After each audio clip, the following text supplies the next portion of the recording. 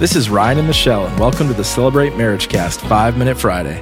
Hello, happy Friday, and again, Happy New Year. Happy New Year. First 5-Minute Friday of the new year, and we are going to do an extension with a little bit of a challenge based on our episode that we had on Tuesday, and we had such amazing guests, Ryan. We had Dr. Kim and Nancy Kimberling, who really are online mentors of yours through their awesome marriage podcasts, YouTube vlogs, books, resources. They reach over 300,000 people every week. Wow, amazing. That's amazing. 300,000 people a week.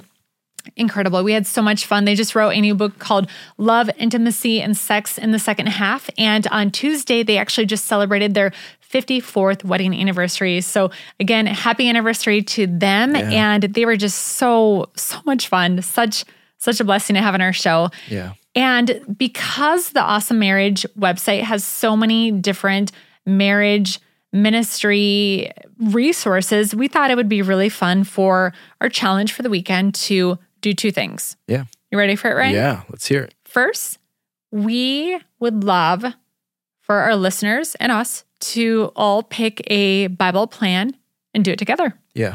So on their website, it's Awesome Marriage, and then they have a tab that says free resources. They have a link to their YouVersion Bible plans, which is how most days we read our Bible online. Yeah. Sometimes paper copy and online.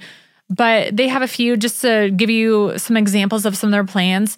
How to deal with a one-sided marriage, moving forward in forgiveness, praying over your home, boundaries in marriage, healthy self, heart, soul, mind, and strength. That one sounds kind of cool.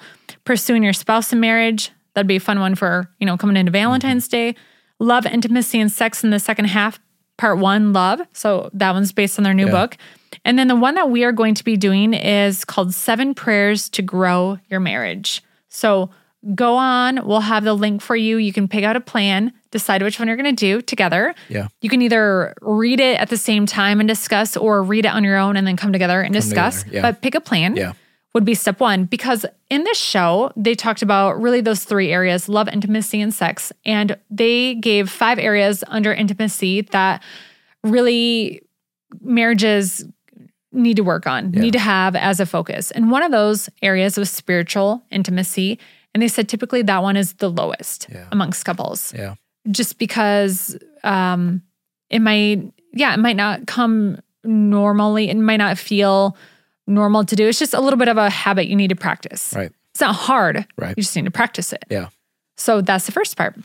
And then the second part is going to be praying with your spouse. So Ryan, would you tell our listeners how we pray? Yeah, absolutely.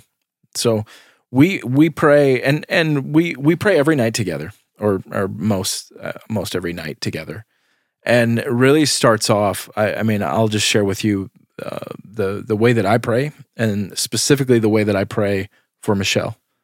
And it's not something that is difficult, but I always start with gratitude. We'll hold hands, and I just say, God, I give you just thanks for giving Michelle to me. God, I am so thankful to have her as my wife. I thank you.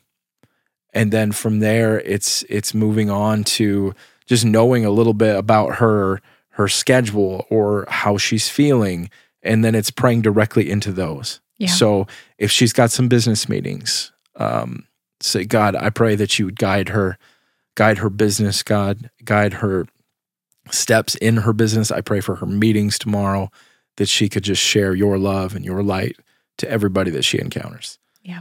If you're having feelings of anxiousness or something like that, God, I pray for just peace over Michelle, over any anxious thoughts that she has, any feelings.